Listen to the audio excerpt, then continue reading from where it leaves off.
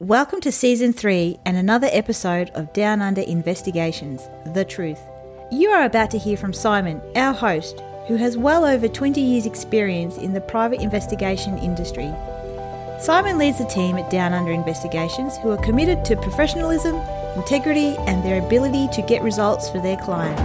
Our podcast will open up the truth about the world of private investigation, discussing real-life case studies, the latest news, cutting-edge surveillance and skip tracing techniques, plus legal issues and support. So stay with us as we join Simon now. Hi there, thanks for joining us on another podcast. We trust that you've had a great month and look forward to what we've got to share with you today. It's going to be an exciting podcast. Stay tuned. There's been a great show on Channel 10 that's just wrapped up its second season. It's called Hunted Australia. It's based on the UK version of the show and it's absolutely brilliant. We've loved watching both seasons of it. Basically, it's 20 individual contestants who work in pairs and they're called fugitives. The aim of these fugitives is to survive 21 days in Victoria. They've based both the first two seasons in Victoria. Basically, what happens is they're dropped at a random location in Victoria and they're collected from a different random location 21 days later, which is set by the producers of the show. The fugitives are allowed to take an overnight bag, sunglasses and a map of Victoria to begin with. Each pair is also given $500, which is made up of $200 in cash and $300 on an ATM card. Fugitives are encouraged to pack a black cap, disguises, running shoes, address books and food. They are not allowed a phone, nor can they leave Victoria at all while they're on the run. The couple of rules for the fugitives could not stay in the same place for more than 48 hours and had to move at least 8 kilometres. So they can't just pitch up in a friend's basement and sit in there playing computer games for 21 days. They actually have to move. That's part of the rules. I guess that makes it a little fairer on the hunters. Due to the need to create a TV show from the experience, one fugitive from each team is required to wear a small GoPro-style camera at all times. They're also followed by a cameraman everywhere they go. So, simply for production value and to create this into a watchable series, there is actually a cameraman that does run around with them, follows them, films different things, films them getting in and out of vehicles, in and out of apartments, units, wherever they're staying, tents, swags, all sorts of things that people are staying in. Fugitives are not allowed to be helped by the same person more than once. So if they meet up with a friend or family member early on in the piece, they're not allowed to meet up with them again 10 days later, for example, to get further help. So they can only use a contact or a individual or person once during the show. Let's talk about the hunters. So the hunters, they have a headquarters which appears to be in the middle of the CBD of Melbourne, and 5 pairs of ground crew hunters are in vehicles and they roam the state. So in HQ, the hunters team is led by their chief, whose name is Dr. David Craig. Dr. Craig has an extensive experience in both Australia and worldwide investigations. He was superintendent of the Australian Federal Police and he's been deployed to many capitals around the world, many countries leading teams and investigations into a large number of high-profile cases, as well as protection for prime ministers and other government and world leaders. The hunters at HQ come from a mix of top-ranking police, defence force, cyber experts, special ops and investigation backgrounds, both Australia and worldwide. As far as the hunters are concerned, they are to act as close as possible to law enforcement as far as the way they gather intelligence and information. They are able to use GPS tracking, cell phone tower location called triangulation, and sniffer dogs, drones, surveillance cameras, all sorts of things in order to track down these fugitives. Surveillance footage from cameras that a fugitive appears on could only be accessed once the hunters had identified an actual location of each camera. This meant the hunters couldn't access surveillance footage in real time, but only minutes, hours and sometimes days after the footage was taken. Hunters also had access to all the devices that a fugitive owned. They could hack into phones and laptops to obtain diary information, contact details, social media accounts, any information that they could find on a device they had the access to if they could hack into that device. The hunters, however, could not just demand footage from anywhere at any time, for example from the cameraman following the fugitives. They had to justify what they were after and why with specific information. Dr. Craig made it quite clear that he only wanted to access information and his team only wanted to get data that they could, as if this was a legitimate law enforcement exercise. The hunters are not actors. They're professionals who are dedicated to their industries. Many have publicly stated that they would not be involved if it was simply a TV show without boundaries and rules to follow in order to ensure the integrity of the investigations. Hunters were allowed to offer money to contacts for information, but the amount and limit was not disclosed. So, in that 21 days, it's up to the hunters to track down all these fugitives that are working in pairs and sometimes separate for purposes of remaining hidden and not being found. What we observed from watching was a couple of things. The best fugitives, one, they moved location often, meaning it took more resource to track down their current location. Number two, they changed vehicles and appearance regularly, using masks, using different types of transport, wigs, all sorts of things, which made identifying them much more difficult for the hunters. The fugitives, number three, made plans and changed while on the run, making unpredictable moves that the hunters could not anticipate.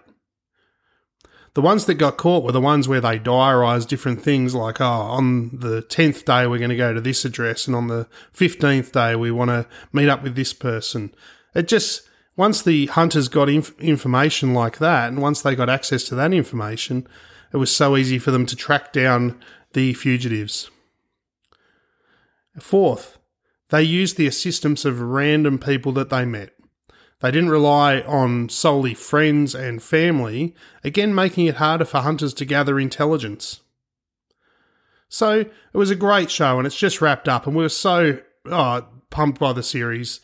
If you take away the fact that it is a TV show and obviously there is things that they need to re-record and re-video and edit and that sort of thing, it's actually a really exciting show to watch and it just wrapped up. So do you think you have what it takes to be a fugitive, to last 21 days being sought by the best law enforcement and investigators out there? You could potentially win $100,000. You have to jump on the Channel 10 website. They've advertised that if you jump on their website, there's applications there. Just look for Hunted Australia and put in your application. We'd love to have some of our listeners on the show and let us know if you ever do make it on the show. We'd love to have you on the podcast. And if you haven't been watching the show, it's highly informative, it's highly entertaining, and it's a great show to sit down and watch. It's good for the kids as well. They can get a lot out of it and enjoy it, and also for the adults. So it's a good family show, and it's available if you want to rewatch it on 10 Play, which there's an app or a website. Just check out 10 Play and you'll find Hunted Australia. I just want to talk for a moment about a case that we covered in a previous episode, which was the Rudy Farias case. He was reported missing in 2015 and police kept searching until they were determined he'd been living at his mum's house all along. Now 25, he's alleged that he was brainwashed into staying put at his mum's house. He went out to walk his two dogs on March 6, 2015, and though the pups returned, one a few hours later and the other the next morning, both off leash, he never came home. He was 17 at the time, and his mother told Houston police that his disappearance was the latest blow for the family that already had setbacks and deaths in the family, and they had just assumed that he'd just done a runner and gone missing. A private investigator said that, he'd gone through so much, more than anyone his age ever could at the age of 17, and his brother was his best friend in the world. At the time, police department did not suspect foul play, and they were looking into all the leads and tracking him down, and it was classed as a missing persons case because it took so long before there could be a result. The trial drew cold, and investigators were never able to get a read on what actually happened to him until this year, on the 29th of June, he turned up at a church about 8 miles away from his house, and according to police, he'd been living with his mum at her house the entire time. Farias said in subsequent TV interviews that he was shocked by all the attention and was trying to stay positive. His mother confused and manipulated him, he alleged, and she told him he'd be arrested if he got so much as a speeding ticket. He said he'd been pulled over twice in the time while he was missing, and he always gave the fake name like she told him to. He said that she never handcuffed him or locked him up, but mentally he felt locked up. He said he rarely left the house other than to accompany his mum to her job as an overnight security guard, and he wasn't allowed to see family members who came to the house during those 8 years. His father was an ex-Houston police officer who took his own life in 2014. His older half-brother, who he really looked up to, was also killed in a motorbike accident in 2011. He said that his mother locked him up in the house, not physically but mentally.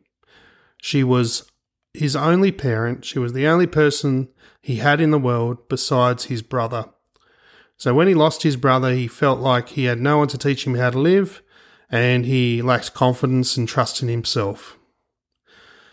So in the last 8 years or so that he's been reported as missing, he's been locked up in the house, but he's been studying online to understand how the world works, understand cultures, different religions, everything like that, he says. He said that his mum didn't force herself on him or anything like that, but he said that, and I'm editing part of what he said out because I don't want to have to detail it, but he basically said that he felt uncomfortable with just her closeness to him and some of the restrictions she was putting on him, and so he decided that it was time to get out of there and run away. So he gave an interview to TV afterwards, after police had spoken to him, and he now is staying out of the public eye.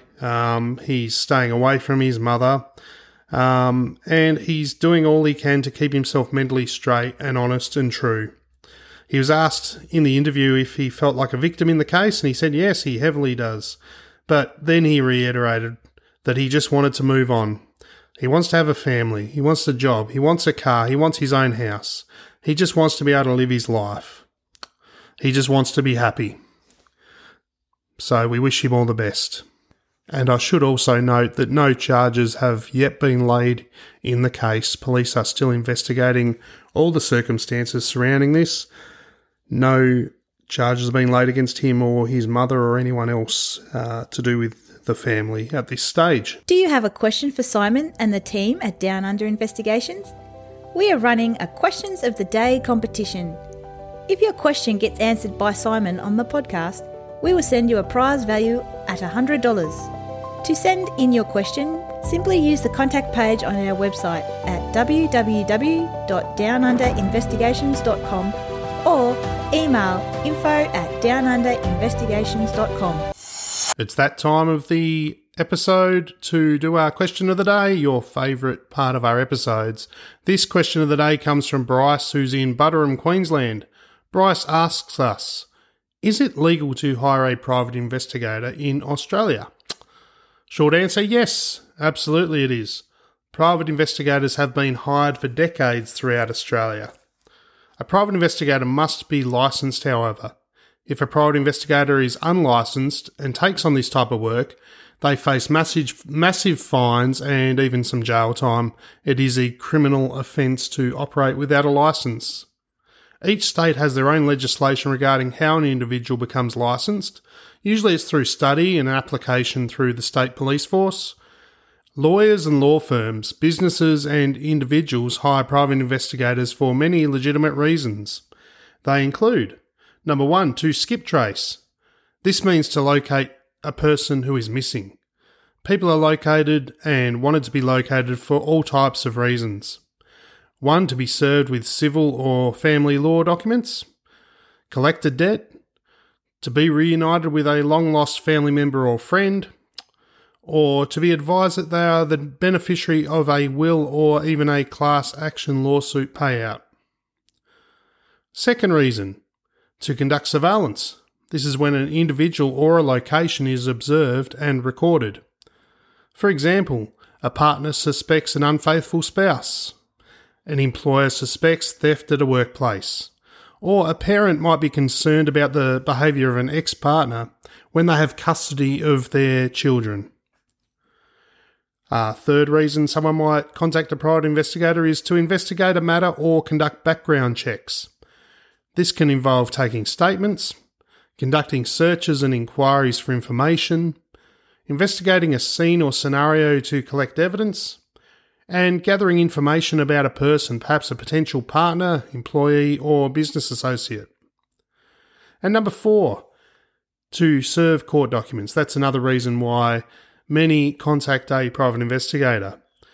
The truth is, most private investigators are experienced, professional, and knowledgeable about all types of legal process serving in all different jurisdictions, because there can be different rules that apply in different states and territories, and also depending on the type of documents that need to be served.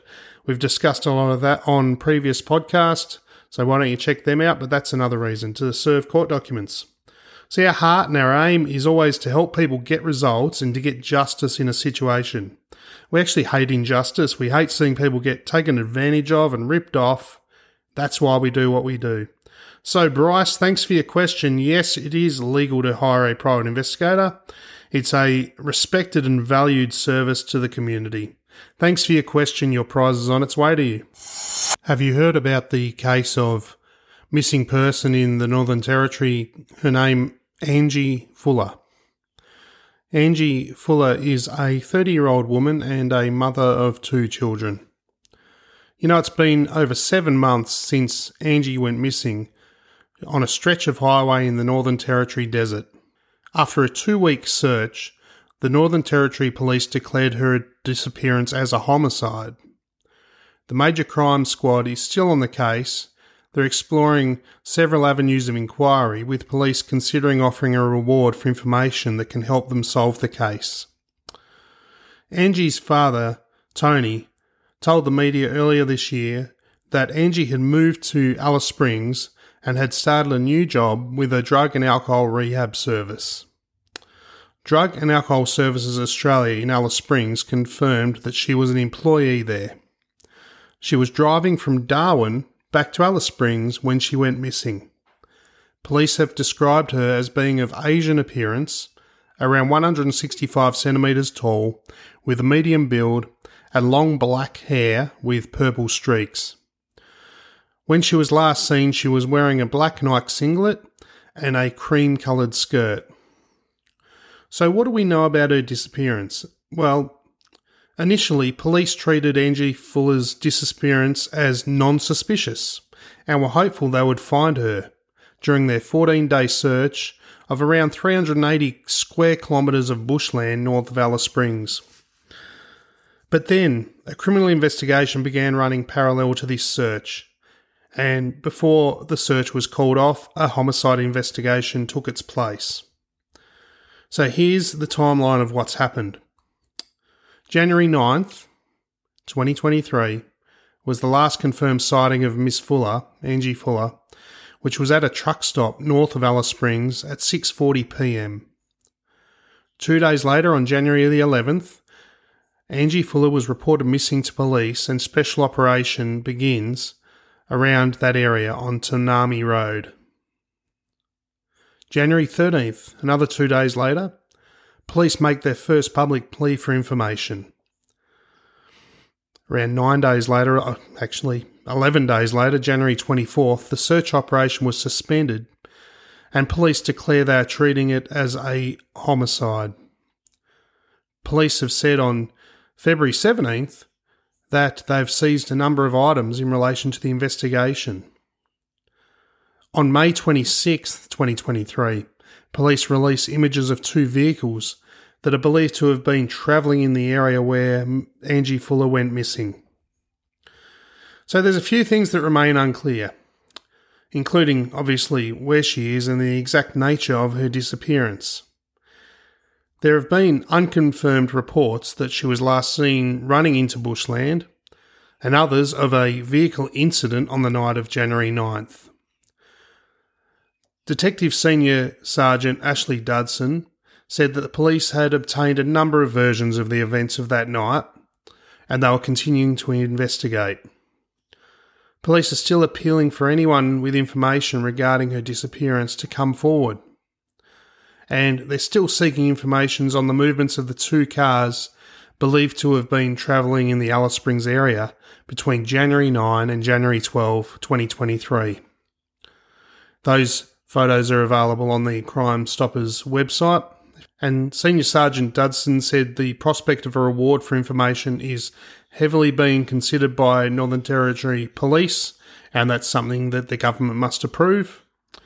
Anyone with information is urged to contact police on 131 444 or Crime Stoppers on 1800 333 000. There's a reference number that you can quote when giving information of 10228143, or simply mention Angie Fuller, maybe Darwin, Northern Territory.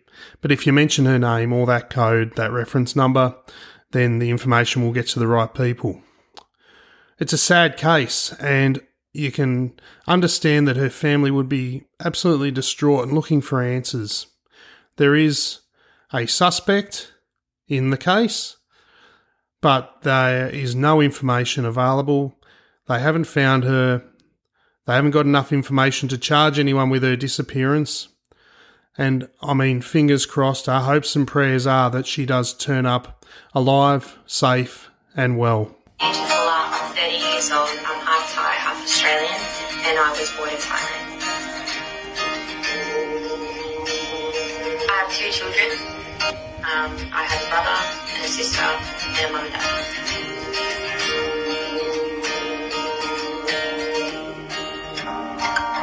I grew up in Sydney, but I'm from Darwin and I live in Alice Springs.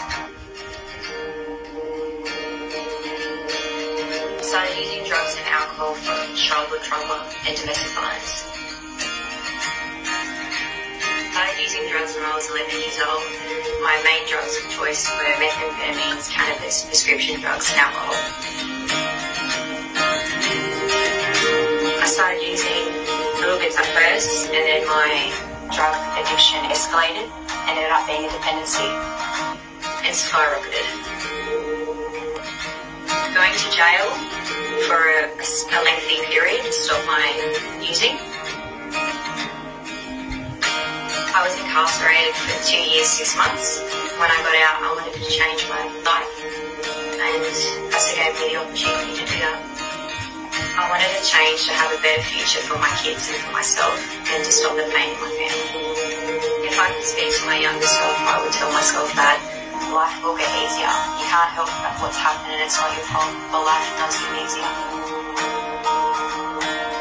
The things that are better for me now is my relationships with my family and my relationships with my children, and my life in general is just so much easier, and I have a better quality of life now. That was Angie, only a few months before she went missing. A happy, healthy, confident Angie Fuller. We're praying and our thoughts are with the family and friends, and we, as I said earlier, hope that she does turn up alive and safe and well. If anyone has information, again, please contact police 131 444 or Crime Stoppers on 1800 333 000. We would really appreciate if you would take the time to subscribe, rate and review this podcast. Please also check out our social media on Facebook, Instagram and LinkedIn. If you'd like to get in touch with Simon and the Down Under investigation team for any reason, please check out our website at www.downunderinvestigations.com or call 1300 849 007 or email info@downunderinvestigations.com. Thanks for listening.